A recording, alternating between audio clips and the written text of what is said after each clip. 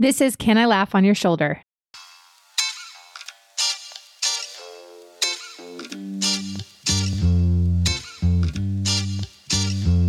Hey, welcome to Can I Laugh on Your Shoulder? I'm Molly Stillman, and this is a podcast where I get to sit down with a different guest each week and have raw, funny, often brutally honest conversations about the things that matter most: faith, business, life, and everything in between, where we each learn how to be good stewards of the things we've been entrusted with, even our stories, and how we can use those things to serve others and leave our families, our friendships, and our communities a little better than we found them. I want to create a space where people are unafraid to be themselves and unafraid to ask the questions the rest of us are thinking. My goal is to make you laugh, cry, and laugh till you cry. My guest this week is the incredible Jodie Berndt. Jodie is the best-selling author of the Praying the Scriptures book series, which includes volumes for children, teens, adult children, and life, plus a brand new one called Praying the Scriptures for Your Marriage, which just released in April. Jodie has been a trusted speaker, Bible teacher, prayer warrior for over 30 years. She and her husband, Robbie, have 4 children, and they live in Virginia Beach. I was so honored to sit down with Jodie. She is absolutely incredible. She just has such a depth and a deep well of wisdom. And I loved this conversation all around marriage. And whether you are married or not married or engaged, this conversation is going to be so helpful because we talk a lot about what prayer looks like as just a basic, everyday spiritual practice. So if you are not married, I promise you, you're going to get something out of this episode. And if you are married, you are going to love it. So without further ado, let's get on to my conversation with Jodie Berndt. Jodie, I'm so excited to have you. Welcome to the show. Thank you for being here. Oh gosh, thanks so much for having me. I look forward to our conversation. I will come right out and just say that years ago, and if I say years ago, probably within the last 6 or 7 years, when I had my first daughter in 2013. What day is it? What year is it? I don't know. And somebody had gifted me a copy of the Praying the Scriptures Over Your Children book. And I have just loved your work, and I'm just really excited about your newest book, Praying Scriptures Over Your Marriage. And I'm just excited to meet you. So welcome. You also, the fact that you live in an area where I used to live, I just feel like there's a connection. Definite connection. I love it. Absolutely. 2 East Coast girls here getting to take time to chat. So good. I love it. Well, so let's dive right in and have you give us the Jodie 101. So tell us who you are, what you do, and how you got to where you are today. Oh gosh, the 101. I love it. Well, I have been married to my husband, Robbie, for almost 38 years. We both went to the University of Virginia. I went in as a pretty strong evangelical Christian. He came in as somebody who had gone to church in his life, but was much more, that certainly wasn't shaping his life at all. And so I met him. I thought he was cute, set him up with one of my sorority sisters who I thought would be a perfect fit. And as it turned out, we became very good friends, and then our friendship sort of blossomed. And then when he decided that he actually did want to have a relationship with the Lord that colored more than just an occasional Sunday, we really kind of saw our love relationship take off. And so we got married right out of college, married young. We were, I think, 21 and 22. And we have 4 children who are all grown now. They are married, having kids of their own. Any minute, we're expecting our 3rd and 4th grandbabies. So That's very fun. I think by the time this episode airs, I really hope at least one of those 2 is out into the world. And let's see how I got where I am. Well, I write books, as you know,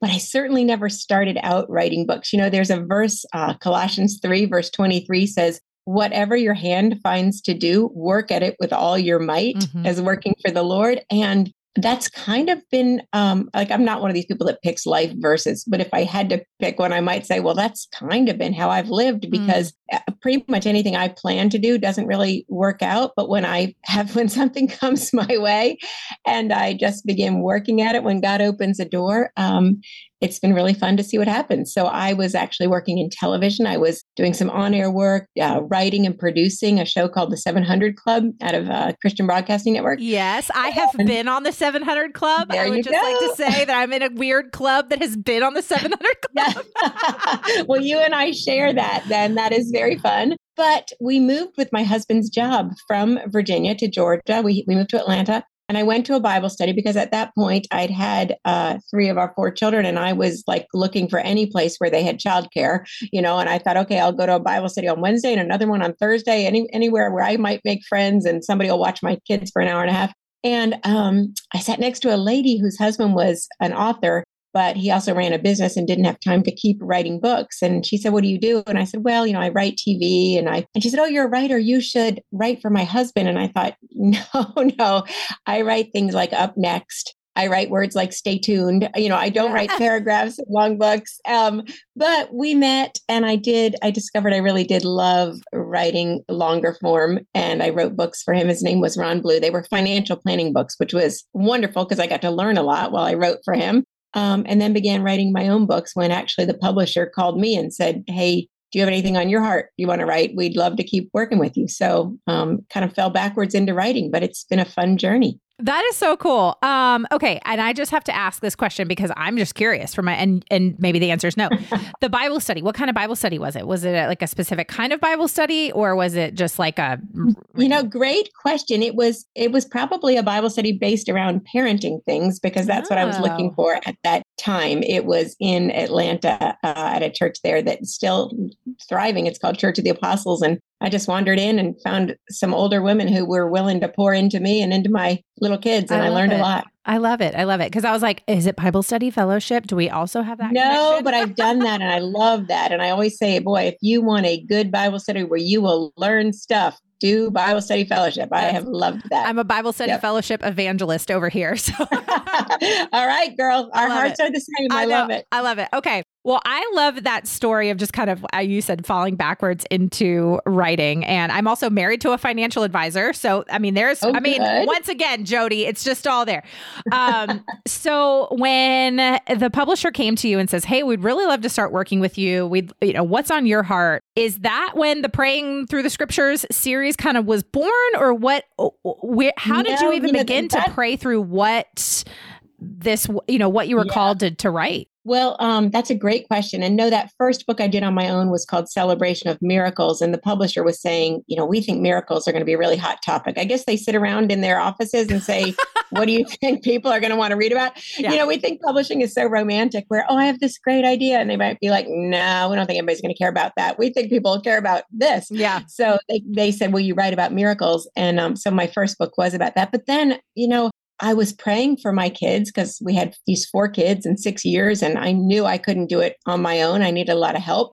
And as I was praying and as I was using the Bible to help shape my prayers, I was involved with a group called Moms in Prayer that meets for just an hour every week. And I love it because it's just an hour a week. They start on time, they end on time. They cover a lot of ground for praying for your kids. But one of the things they do is use scripture to animate our prayers. For example, you want your kids to make smart decisions or be wise. You could just say, "Lord, help them be wise." Or you could take a prayer out of Colossians 1 and say, "Fill my child Robbie with the knowledge of your will through all spiritual wisdom and understanding. May he please you in every way." So that is like such a better prayer than I would come up with on my own. It's more creative. It's more powerful because it's coming out of God's word. And so I began to love kind of not just reading my Bible, I say, but praying it where I'd be reading along and something like Psalm 46:10 would just pop into my eyes, like, "Be still and know that I am God." That's what that verse says. And I would be reading it and I think, "Oh, you know what? I don't really feel still. I feel kind of agitated and worried right now. Let me stop and pray that my heart could be still, that I could trust God, that I could know he's in control. He's sovereign. He's God. I can quiet my heart. I can be still." So that's what I mean when I say praying the scriptures. It's just taking the words we read in the Bible and using that to shape not just the way we think about things, but the way we talk to God about things. So I was doing that with my kids and I thought, this is really exciting because my prayer life's getting more interesting. I was somebody who grew up in the church, but my experience with prayer was not a whole bunch more than saying grace before meals and things like the Lord's Prayer. Or, if I'm in college and I have a big exam coming up, I might ask God to help me. But I didn't really understand the kind of the conversation it could be with God and how he could shape my thoughts and my desires, my longings through his word and almost initiate some of those prayers as I would pray them to him. And so I just got excited about that and saw things happening in our family's life. And so I reached out to the publisher again. I said, hey, would you all be interested in a book about how we can use the Bible to pray the scriptures for our children? And they said, yeah, let's do it. So we did it. And it was fun. And I sent out a survey to people before I started writing that book. And this was back in the dark ages when there was no Survey Monkey or Facebook or anything. The surveys were actually, I see your little pup right there behind you. I love it. We share dog. I love for dogs as well. But I sent out this survey on an actual piece of paper. I'd put it in my Christmas cards, or I'd give it to you on the grocery store line if I saw you, or the preschool pickup line. And the survey just said, what would you like God to do for your family, for your children? Like if you could ask him anything. And you can imagine the stuff people wanted because, you're a mom, you would probably say the same things. You want my child to be healthy and safe. You want them to have a love for the Lord or a love for his word. You want them to have character traits like kindness and compassion and selflessness and wisdom, all of those things. You might even be praying for your child's future, for their purpose in life, their eventual marriage partner, their job, any of that. So people answered with all these things. And I took really the top 20, the things that came up again and again that had to do with things like our kids' relationships, their friendships, their character, their future, all that. And that became the table of contents for the first book, Praying the Scriptures for Your Children, because I was like, all right, let's see what the Bible has to say about all these different needs we have. And that's how it came about. Yeah. Wow. Okay. So long 101 answer. I love it. This is there are no apologies on this show, Jodie. Okay. So there is no accidents. I love it. So that obviously led you down a path because there is obviously a lot of things in this life that need prayer, arguably everything. And so there's no shortage of topics that you can really pray through scripture. And so before we kind of transition to your most recent addition to the Praying the Scriptures collection, I had kind of, as you were talking and as you were, I'm just curious, as you were writing all of these books, you don't even have to say not just the first one, but I'm curious for you, how has really putting this practice into, or putting all of what you've learned into practice, but also as you've written these books and done the research and really taken scripture and just marinated it in every single way, how has that changed you and how you have really implemented these things in your own life, in your personal walk and your personal study time and your personal prayer life that is separate from what you do for a living? Because I know that for people who work in some type of ministry, and even writing books is a ministry, that can be hard to separate the work and personal aspect of it. So I'm curious how that has worked for you. Well, that's another great question, and one that I'll just be very honest and tell you, people will often introduce me when I'm speaking or on a show like this, and they'll say, today, we're hearing from prayer expert Jodie Berndt or prayer warrior. And I just am like, oh, whoa, I don't consider myself an expert or a warrior. I consider myself somebody who's really aware of her own need for God, for his help, for his provision. And so personally, yes, I wrote the books because I like to make prayer doable. I meet people all the time who say, Jodie, I've been in church my whole life, but nobody's ever taught me to pray. It's awkward for me. It's unfamiliar. How do you do it? So I wrote them as a tool, but I'll tell you what the whole concept of praying scripturally has done for me is that it's given me a tool. It's given me things to make my own prayer life more interesting and creative, not just the same repetitive God bless Johnny prayers over and over again. Not that there's anything wrong with a God bless Johnny prayer or a God help me prayer. I think those are great prayers, but it made praying more engaging to me. It made reading my Bible more relevant and more fun, because I'd be like, okay, here I'm reading about the disciples and how they're out in the middle of the lake in a storm and they're straining at the oars, but Jesus has told them to go take the boat across the lake. So they're obeying him, but it's really hard. And I'm reading that and suddenly I'm realizing, God, help me obey you, even when it's really hard. Like it gives me a whole another way of letting the Bible animate my own life and help shape my prayers. So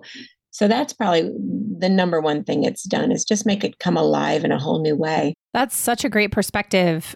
And I really love your honesty there. And you're like, no, I'm not an expert. Like, I'm right there along with you. And my good friend Sharon, who we kind of briefly talked about before, she's talked about too, how in some of the books that she's written, it's almost like God is like working on that message in her as she's writing it. And absolutely, it's almost like you have to exercise within yourself, and like your heart, like the overflow is what really pours out onto the paper. Right.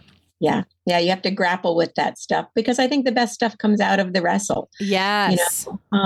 People will say to me, oh, I don't want to be praying about the little things in my life. Like, God's got famine and war and world peace, whatever. He's got cancer on his mind. And I don't want to be talking to him about my child and whether or not they make the field hockey team, or, my husband's new job, or they say, I had one lady say, I don't want to be clogging the lines. And I thought, I can understand that, because I think I used to feel that way. But then I remember not having a refrigerator one time, and it didn't work. And, we had to get rid of it, and the new one wouldn't fit the hole. So then we had to bring the cabinet maker in, and it got to be, yes, a privileged person's problem because it was a refrigerator, but it was still affecting our family. And I started praying about it, that God would provide, the right cabinet, the right refrigerator. And I thought, talk about clogging the lines. I'm talking about my refrigerator. But I'll tell you what, when we got the new model, which was better than anything I could have dreamed and looked great in the kitchen, I was so grateful for that. And I thanked God for that. And I never would have had that level of acknowledging his provision had I not prayed about it. And I think sometimes when we pray about the little things, it lets us live with a sense of greater gratitude so that we can say, Lord, wow, you provided that. Thank you. Whereas if we never brought him into the conversation about some of the smaller things in life, we might just think, oh yeah, I got that job, or yeah, I found the right mother of the bride dress. I mean, I have had 4 kids get married, and I've prayed about what to wear at this stuff. But in so doing, I've been able to say, thank you, Lord. I'm horrible at fashion. Thank you for providing. So okay, I love this, because I also struggled with this for a really long time. And it was actually in BSF this year that one of the stories that we studied. So we were in deep in the recesses of the Old Testament this year, deep. And there were a lot of stuff that, as many times as I've read through the Bible, I had never read before. And we got to the story of Elisha with the floating axe head. And if you are like, what story is this? The long and the short of it is, there's these guys who are kind of following the prophet Elisha, and they're like, we want to build, we're out of room. We need to build a new place to live and to worship and to follow you, Elisha. And Elisha's like, okay, fine, go ahead, do that. And so they go and they go to the river, and they're getting logs and stuff. And there's this guy, and he's got this iron axe, and he goes to chop some wood, and the iron axe head flies off, and it goes into the river and sinks to the bottom. And he's just like, oh no, I lost my axe head. Like, this is terrible. No, it was a borrowed axe head. It was. And he was like, I borrowed it. Yeah. And oh my gosh, and he's like, what am I going to do? And it's just like his borrowed axe head. And Elisha, basically, like, long story short, God makes, through Elisha, the axe head just float to the surface. And then he just walks in the river and he grabs it. And kind of like, and then I just love that story, because it just kind of moves on. So you're like, yes, why is this story here? And so we spent a lot of time talking about this story. And, there's a lot of different angles that you can kind of come to, because you can talk about, oh, well, the value of iron at the time, this would have been a really expensive thing to borrow, and blah, blah, blah, blah, blah. But the reality is like, it really taught us that God cares about the little things. Like, it just, on the surface, it doesn't really seem like a thing that this guy should be losing sleep over. Like, But we really took away from that is like, pray about everything from floating axe heads to the salvation of your children, like run the gamut of prayers. And so it taught me this year to stretch my prayers and that God cares about those little prayers. And I put this to test one night. I'm going to tell a quick story and then we're going to transition. So we have a livestock guardian dog who roams about our property. But we live on 12.5 acres, so we don't have a fence that can go around the property. So she has a GPS fence collar. So basically, when she gets to the edge of her fence line, it kind of beeps. And then if she were to go out, it kind of gives her a shock. And people are like, shock collars are terrible. I'm like, you tell a Great Pyrenees to not run into the road and whatever. We can have a conversation. Yeah. Anyway. And they learn. We have shock collars to learn so they don't get shocked. They learn very quick. She does not go beyond her line. In any event, these collars are not cheap. Like the one we have was many hundreds. I think it was close to over, maybe even over $1,000. It was really expensive, but it's a great investment. Anyway, one morning it was like the middle of the night. It's like 3 a.m. For some reason, the Lord woke me up and I hear my dog going crazy outside. So I go out to investigate. So I grab a flashlight. It's pitch black dark because we live in the country. And I notice my livestock guardian dog does not have her collar on. And so I'm like, this is not good. This means her GPS collar has fallen off and is somewhere in the grass. Somewhere in 12.5 acres. In 12.5 acres. Because I don't have a way to like search for the collar because we don't have that part of the service. That was expensive. We were just like, no, we just need the fence. Well, so I stand there in the middle of our yard in the pitch black dark. I can't see anything. And I have this flashlight and I just say, okay, Lord, this is going to sound real stupid, but I need you to help me find this collar. And amen. Would you know it, within about 45 seconds, I found the collar. And I still to this day, I'm like, how did I find the collar in the middle of the dark, in the middle of the night? And I just was like, thank you, Lord. We're never going to lose this collar again, But anyway, it sounds stupid and it sounds very privileged. Yes, like my very expensive dog collar. But I was just thinking to myself, like, this would be catastrophic for us if we had to order another one. We can't. I mean, it puts her life in danger if we don't have it. Yada yada yada. Anyway, so all of that to say is, I love your perspective on just praying for the little things because it really does transform your relationship with the Lord, and you begin to see Him in the details. And I love that story that you shared because I think it just points to the Father heart of God. In the same way as we care about the details of our children's lives, He cares about the details of our lives. And that, talking to Him about a lost dog collar it just shows relationship. And really, at the end of the day, that's what prayer is all about. Amen. Because God, could orchestrate anything He wants. He could make it rain one day, not rain the other day. He could heal somebody here, not heal somebody there, whatever. And He does that all through Scripture, you see. But so often in the Bible, you see Him waiting on the prayers of His people. Mm-hmm. And the reason is because He wants that relationship. He could have either never had the dog collar fall off, or He could have had it fall off and land right outside your porch so you'd stub your toe on it and never think to pray about it. Yeah. But instead, He arranged things so that you would talk to Him and so that He could answer because He's longing for that connection, that relationship with us. So really, prayer isn't so much about getting things from God as it is about getting God, getting to know Him better and getting to have that connection. And so I love your story for what it speaks to the power of that connection and how much He cares. So good. So good.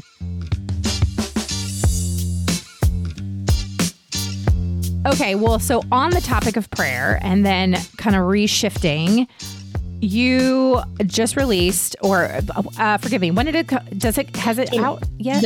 Praying the Scriptures for Your Marriage released April 25th. Okay, so yes, it is out and already. It's done. I've been really excited to see how well it's done and to see how many people have been reaching out to me via my website or on DMs or other things, just with different little nuggets they've taken out. I've thought it was just like the other books, kind of a joy, because not every chapter pertains to my own life or my own marriage. Right. I love how God has brought it together and brought stories from other people in so that there's something in there for everybody. So awesome. So obviously you shared at the beginning that you and your awesome husband have been married almost 38 years, which congratulations. That is amazing and such an inspiration to me.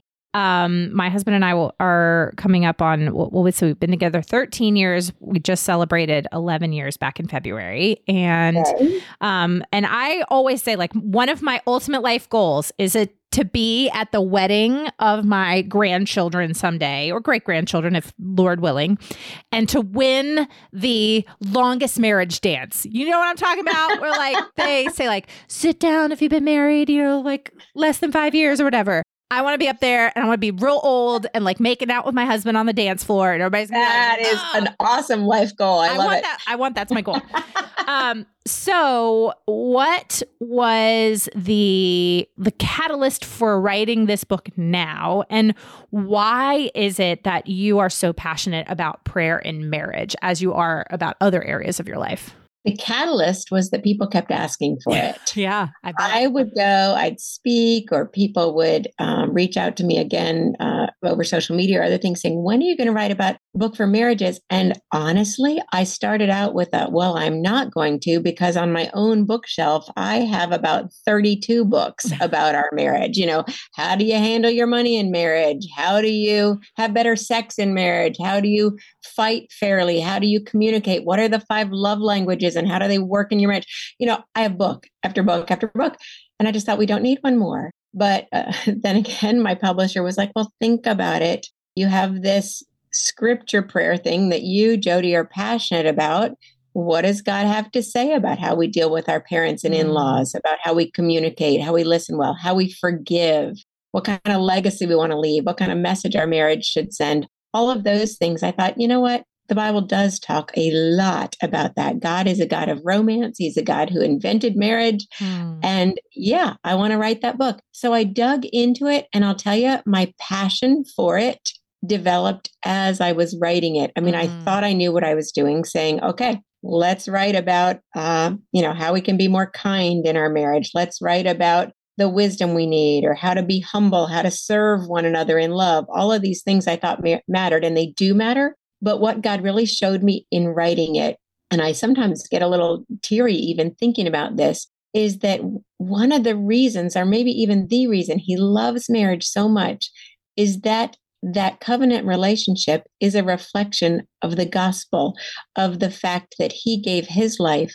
for us, and that every time in a marriage we choose to give up something, our right to be right in an argument, our desire to sleep in instead of getting up with the baby or the dog when we get up instead to let our spouse do that. Every time we yield any of our desires or our rights or privileges or any of that on behalf of the other, to serve the other, we lay down our life. Ephesians 5 verse 2 says, walk in love, giving yourselves up for one another, just as in Christ, God, gave himself for you. We get to partake of the gospel. We get to have that little sliver of identification and fellowship with Christ, saying, I'm living this out. And for me, when I see my flawed human marriage, doing that, when Robbie and I choose to give ourselves for one another, when we choose to serve one another, when we choose to do the Philippians 2 thing and in humility consider others better than yourself,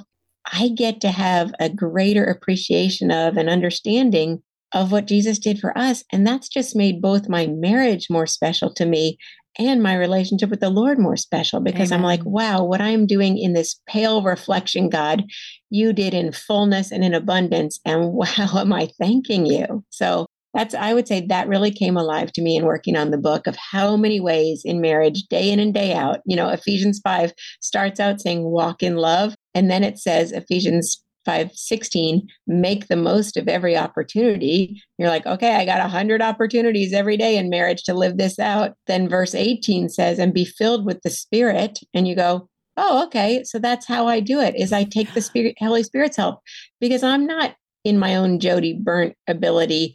I can't be kind all the time. I can't be patient. I can't be forgiving. All the things we know as Christians we should do. Even non-Christians can say, yeah, I should be kind and patient to my spouse. But we can't always do that. We're selfish creatures. And yet, Ephesians 5:18, be filled with the Spirit, we can, because the Holy Spirit does that in us, and it gives us the power to do it. That is so good. And I love one of the things that you say really early on in the book is because I am sure that there is somebody out there who picks up this book and is like, this is going to be the thing that fixes my marriage, that fixes my spouse. I am going to fix him because that's what women do. And even men and husband, like many husbands are fixers. And you talk very early on about how this is not a book about fixing your spouse. This is not a book about fixing your marriage. It is a book about just bringing your cares, bringing your floating axe heads to God, bringing your questions to God.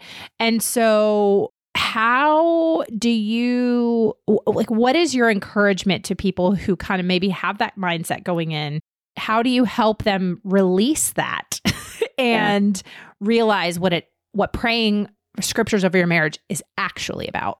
Love that. Love that. Well, I wrestled with that one myself early on in our marriage. We came to marriage, and I don't tell this story really in the book, but I had a dad who was super helpful with everything around the house. You know, he'd buy the groceries, he'd help in the kitchen, clean up the dinner, set the table. That was just how it worked for my parents. Robbie had a dad who worked really hard, left their house before dawn in the morning, got home pretty late. He had dinner with them a lot of times, but it wasn't like Mr. Household Help. And we got married and of course had really different expectations. I'm like, where's the food? Didn't you go to the store? And he's like, where's the dinner? Haven't you cooked it? And just, so we kind of were months into our marriage, probably both of us thinking, why isn't my spouse more like my mom or more like my dad? Or why is this feeling so different? And I'll tell you, I'll just say it. I became a bit of a nag. Why can't you do this? Why can't you help with this? Why aren't you more like my father? And no husband wants to hear that, right? And I'll remember one time I was in the kitchen just praying about it and talking to God. Really, I say praying. I was complaining. God, why can't you fix him? Why can't you make him be more like this? And I really sensed the Holy Spirit say, Jodie, if you will quit nagging and start trusting, I can shape your husband into a godly man that is better than anything you could design, even if I gave you a blank check to create the husband of what you think are your dreams. Right. And I'll tell you what, I resolved right then to try to replace my nagging with trusting. And I will be honest and tell you, it didn't work all the time, but it was a shift in my perspective. And God has been so incredibly faithful. It started the next night, which doesn't often happen when I pray, but Robbie poked his head around our tiny little newlywed kitchen and said, anything I can do to help with dinner. And I burst into tears because we'd been married by that time almost a year, and he'd never offered that. And I'm sure he was dumbfounded thinking, wow, I've never offered to help. And now I am. And she's crying. What am I, he's thinking, what am I doing wrong? She cries when I don't help. She's crying when I do help. But really, God shifted something in both of us and gave us a heart for serving one another as we gave him, our marriage and our expectations and said, we're not doing this. Can you do it? Right. We heard Tony Evans speak, actually. Love him. I love him. And he said, he and his wife were playing this game where they'd try to serve each other. And he said it escalated into a contest where they would outserve each other. And he was mad because his wife was so much better and more creative of thinking of ways to be kind and generous to him. And he said, I got to up my game. I got to figure out how I can outserve her. And Robbie and I took that to heart. And then I discovered research as I was working on the book that when you purpose to be kind intentionally to your spouse, when you decide that you want to serve them and put their needs ahead of your own, that creates what they call an upward spiral of generosity, of virtue. And it's something that experts have agreed, can really glue a couple together, can create a climate in which love can flourish. So I would say for the person who's listening, thinking, I need God to fix my spouse, start by demonstrating kindness and service on your own. And when you do that over a long period of time, that will create in that person the desire to do that back. It's something I can't explain it in human terms, and it's like the financial thing. When you talk about giving and how financial giving can actually free you from worry and fear about finances, and you go, wait, how does that work? Because when you give money away, you always have less of it. So that seems like it would create more worry. And yet it's an acknowledgement of trusting God. And that very acknowledgement banishes the worry and the fear. So I think sometimes there are things that don't add up logically, like serving your spouse. How's that going to help? It is going to help because it's going to make them want to love you back. Yes. Well, I'm so glad that you shared that, and love Tony Evans, love him.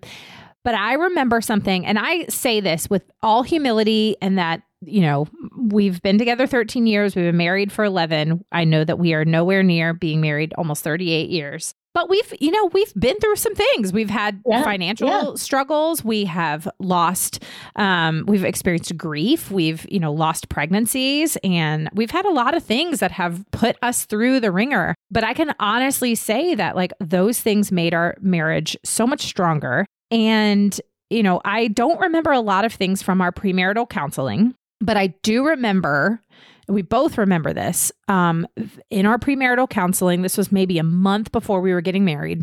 We were sitting down with the couple at our church who kind of, did the premarital counseling ministry. And the wife, who I still call a friend to this day, her name's Fran, she said to me, at the end of the day, if the only thing you remember is this, no marriage ever failed that has had two people committed to spending every day trying to outlove the other.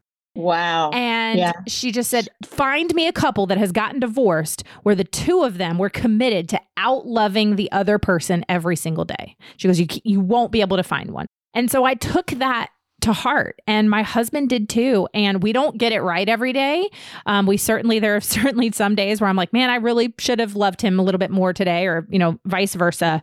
But I can honestly say that is something that we are really strive to do and has been a strength of our marriage. And, we disagree, but we don't really fight, because I think we come to disagreements in love with each other, and we have fun together, and we flirt in front of our kids, and he grabs my butt and we kiss in front of our kids, and our kids are like, oh, gross, mom, dad, and so, but it's like that. We want our children to see that and to model, and I want my own kids, when they get married someday, to have that kind of marriage that just love oozes out of them. And anyway, so I love that story, because that really is something that we've taken to heart. And I love the idea of outserving one another. And I think that goes hand in hand with outloving one another. Yeah. And you touched on another really important thing, just prioritizing your marriage, because, I think so often kids come along and you think, okay, let me put my spouse on hold, or at least on the back burner. He'll wait, she'll wait, because the, baby's not sleeping through the night. The 2-year-old is, having a tantrum. The elementary school kid doesn't have friends. The teenager's going through rebellion, whatever it is. There's never going to be a season when the kids don't have the potential to take every inch of the radar screen of your lives. Yeah. And you have got to be so intentional about prioritizing your marriage. And the more you do it in front of the kids, like you guys are saying, even though they're saying, ooh, gross, he's kissing her, the more you do it in front of the kids, the more that sets them up for a life of security. Because I write in the book, my mom had this cross-stitch thing on the kitchen wall that said, the greatest thing a father can do for his children is to love their mother. Yeah. And I remember being a teenager looking at that and thinking, oh my gosh, my mom put that up like a motivational poster to make my dad nicer to her. I rolled my eyes thinking it was silly. But then as I grew and headed into my own marriage and saw what the research says about functional, healthy families, the greatest thing we can do for our kids really is to love and to prioritize one another. There's so much truth in that little cross-stitch sampler, you know? Yeah. Well, when we had our 10-year anniversary last year, I surprised my husband by arranging a surprise vow renewal on our front porch, just with our pastor and our kids, and that was it. And I didn't want it to be a big thing. He didn't know. It was just after church one Sunday, and I had our pastor come over, and we renewed our vows with our kids. And, and some people said, well, that's kind of silly. And I said, to me, it wasn't. And in the end, I'm really glad we did it, because our kids were there and they were able to hear those vows that we said before they were born, and reaffirm our commitment to one another. And also too, like I said, we've had a lot happen in the last 10 years with a lot of grief, a lot of ups and downs, and then we moved to this farm, and we really see the farm as kind of the beginning of the rest of our lives. Cause I plan on being buried here. Like I don't have, I want to be 95 and be sitting on the front porch with sweet tea. I don't drink sweet tea now, but maybe I will when I'm 95. I don't know. I think that's what you do in the South is you sit on your porch and you drink sweet tea. That's what they say. I know. I don't care for it either, but I felt like a fraud as a Southerner when we lived in Atlanta and I wasn't drinking it. I get you. People are always like, do you not drink sweet tea? I'm like, no, I don't. It's gross. No. And so I wanted that to be kind of a hallmark moment of our marriage. And I wanted our kids to see that. And so I think that's important. And I love couples that I know. There are a couple couples that I know that, read their vows to one another every year on their anniversary, or they do, a big celebration at 10 years, 15 years, 20 years, or whatever. Or maybe when you kind of get on the other side of maybe a hurdle in your marriage and you're like, let's hit a reset button. That's so important and so vital in your marriage. Yeah. So good.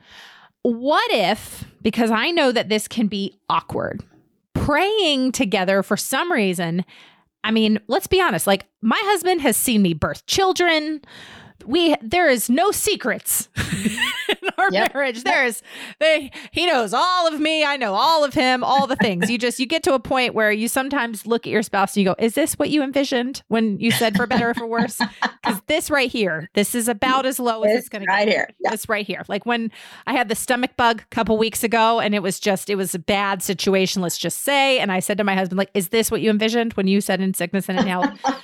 It really puts your marriage to the test. But for some reason, praying with your spouse can be awkward. And for the person who either says, maybe my spouse doesn't want to pray, maybe this just feels awkward or uncomfortable, how do you work through that? Yeah, that's a really good question. One of the ones that I hear most often, because you say for the person who's listening, but I would say for the people who are listening, because I am sure that for most of us, this is a question.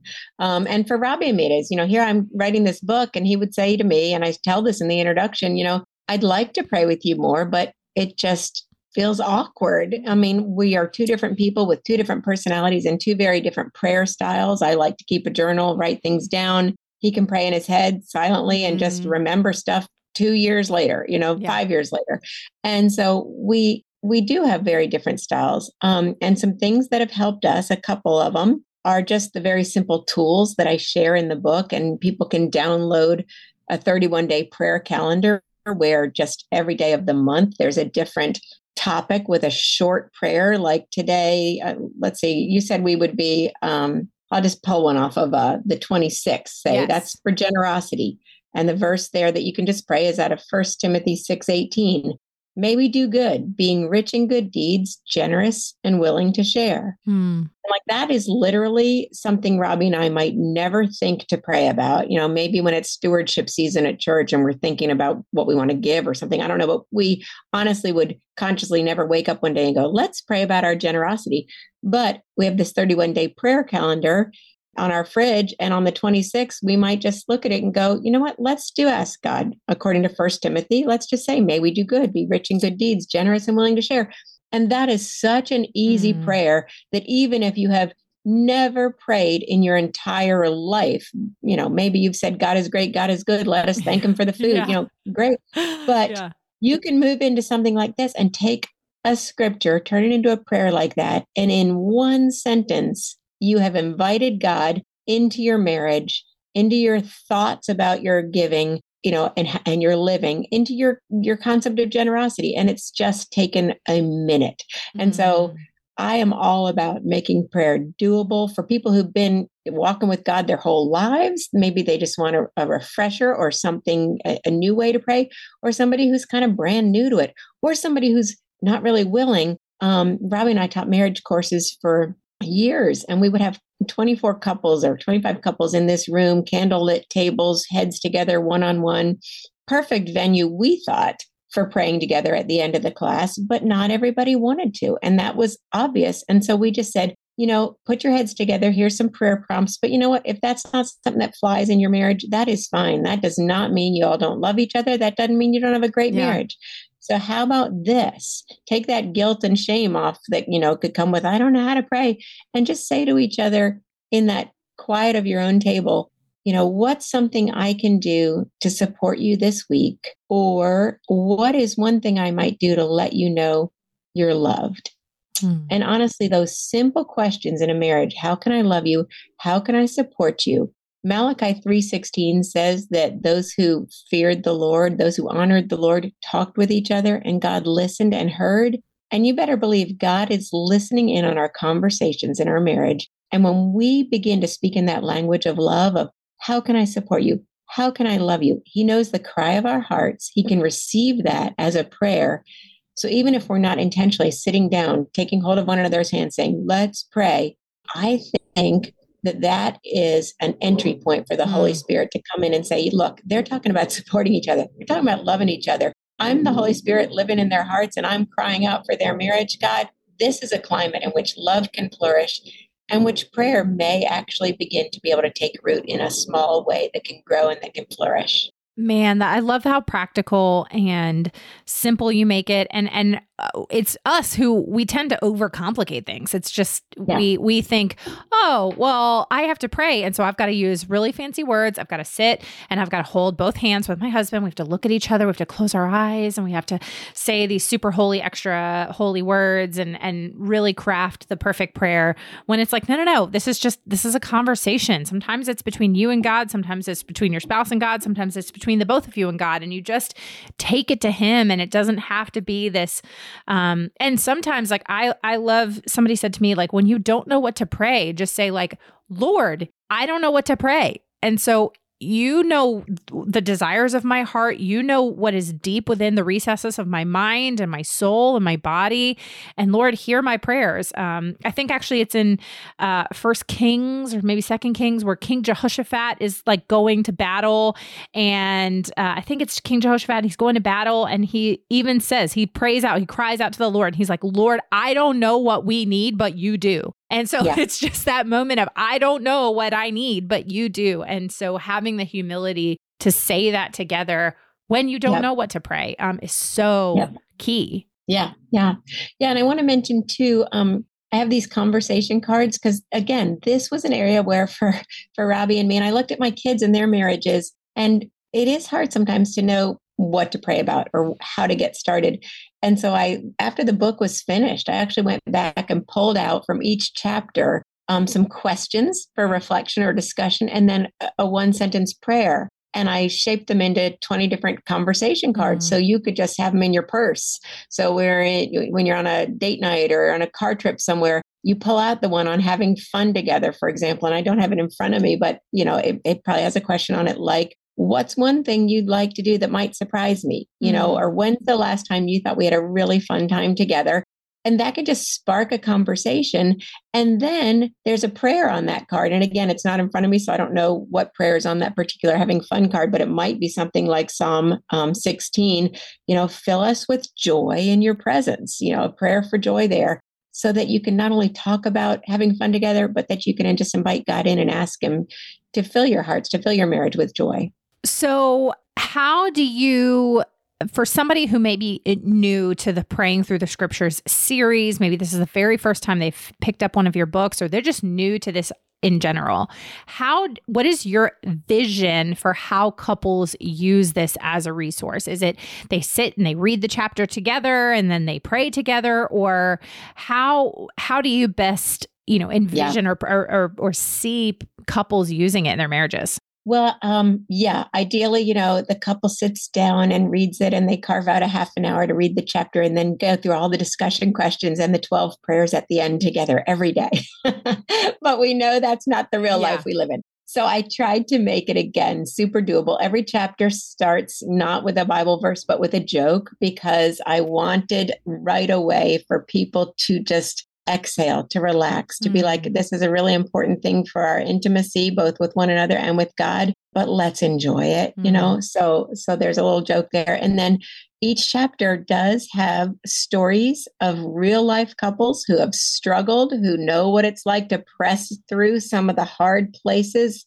And their topics are do have, you say you've lost a child. I've interviewed other folks who went through that in their marriage, talked to people where infidelity was an issue, financial hardships, all of these things. Anyway, so you'll find a chapter and you can go from beginning to end and just read all 20 in order, or you can say, you know what? I am not liking my mother-in-law right now. Let us read the chapter on dealing with parents and in-laws, pray through that. So you can read the chapter. And then at the end, as I said, there are some questions for reflection, for discussion. That's where if your spouse is open to talking with you about it, great, go through those. If they're not, you just talk to the Lord about it. Maybe journal out some thoughts, ask the Holy Spirit to show you some things maybe you need to know about whatever the particular topic is. So you can do that together or alone. And then again, every chapter ends with 10 or 12 scripture verses that pertain to that topic. You can pick one. That's what Robbie and I have done. We're just picking one to pray out of each chapter right now. Or you can say, you know what, let's take all 12 of these and just maybe do one a day in the next 2 weeks, whatever it is. So people can adapt it to work to their own schedule, their own personality and style. But I really wanted it to be something that would make talking to one another and talking to the Lord easier to do.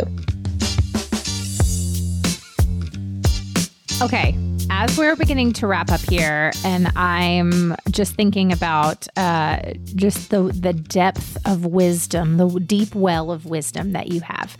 And I know you are not an expert, and I'm not saying you're an expert, but I would just love for you to share. And I'm kind of asking this question selfishly, is as somebody who's been married almost 38 years, and I know we kind of talked about, out loving one another and out serving one another.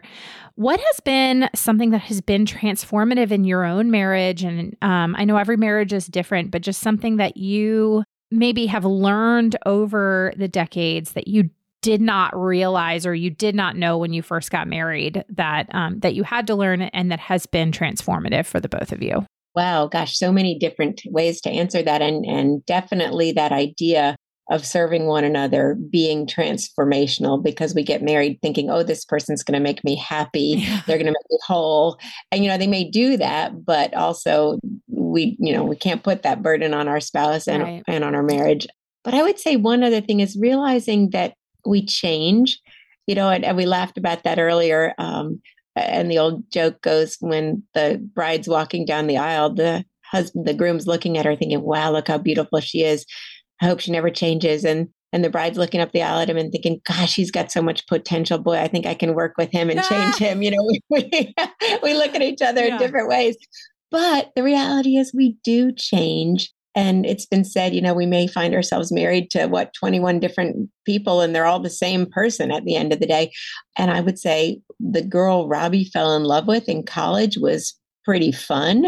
And then the wife who was juggling a career and the need to kind of cook dinners and clean house and all of that was probably a little more, a little less fun, even though I'd like to still think we had fun. I had more responsibilities. Then kids came along and I had less time and more worries. And so I think we change with each season, with each hurdle we go through. And you alluded to some of that too, with the hardships you all have faced. And so I think transformative for us has been learning to love and care for one another in sort of each new iteration, and realizing that, okay, just because you have the stomach bug, like you said earlier, that doesn't mean, oh gosh, that's not what I envisioned. That means, wow, this does look differently, but look at what this new opportunity is to present for me to love and serve my spouse, and for me to trust God, and for me to do what exactly your friend Fran said, to outlove one another. So I think to be aware that we are going to change,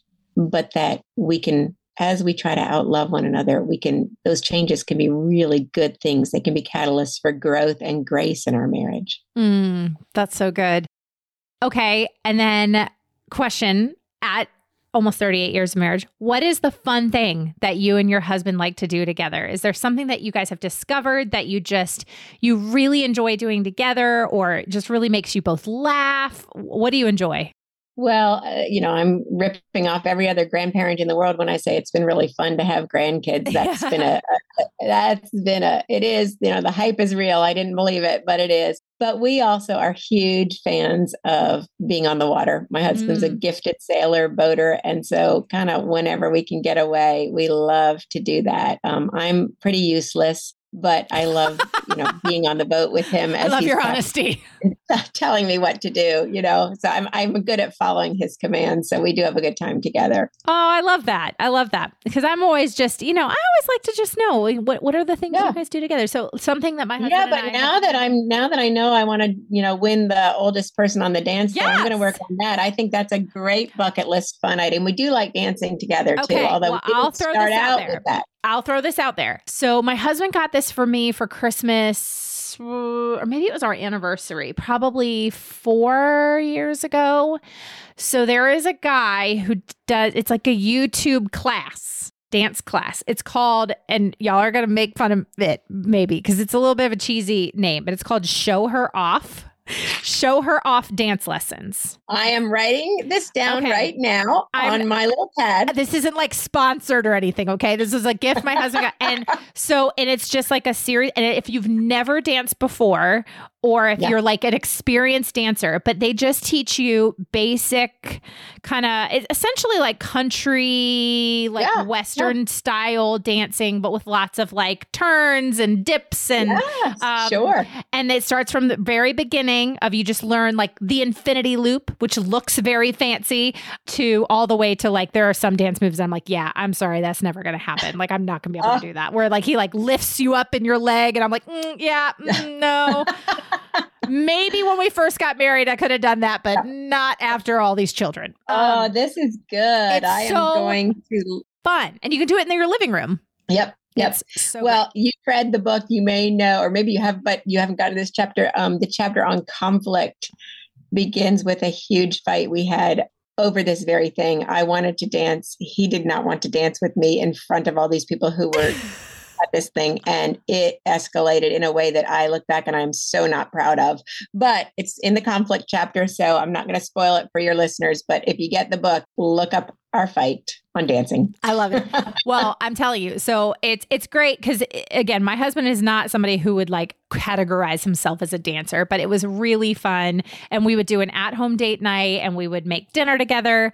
And then we would do a little dance lesson because they're pretty short and easy. And then we would just pick a couple songs and dance to them. And they're really fun. So that's one of the things we did. And then now we're both very musical, but I had never learned any instruments. And so I picked up a guitar this year.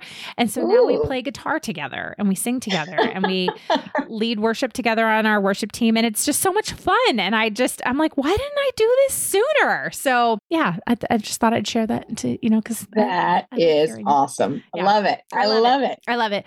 Well, Jodie, this has been absolutely a treat, a treasure for the listeners. Please go get Jodie's book, any of her books. She's got so many. So, Jodie, thank you for the work that you are doing. Thank you for what you're putting out there. Thank you for your ministry. And I just really pray that this book and all of your books just continue to impact so many people in their lives. Oh, thank you very much for that. That's kind.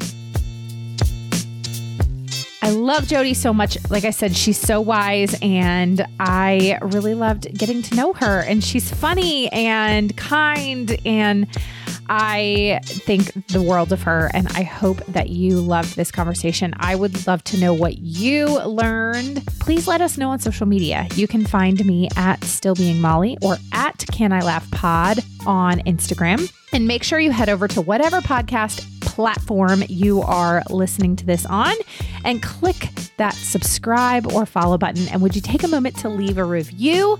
Because it really does help us to know what you're liking and how the show's impacting you. As always, thank you for listening. Thank you to the team at Third Wheel Media for producing the show. And for you, I hope something this week makes you laugh till you cry. We'll see you next week. Bye.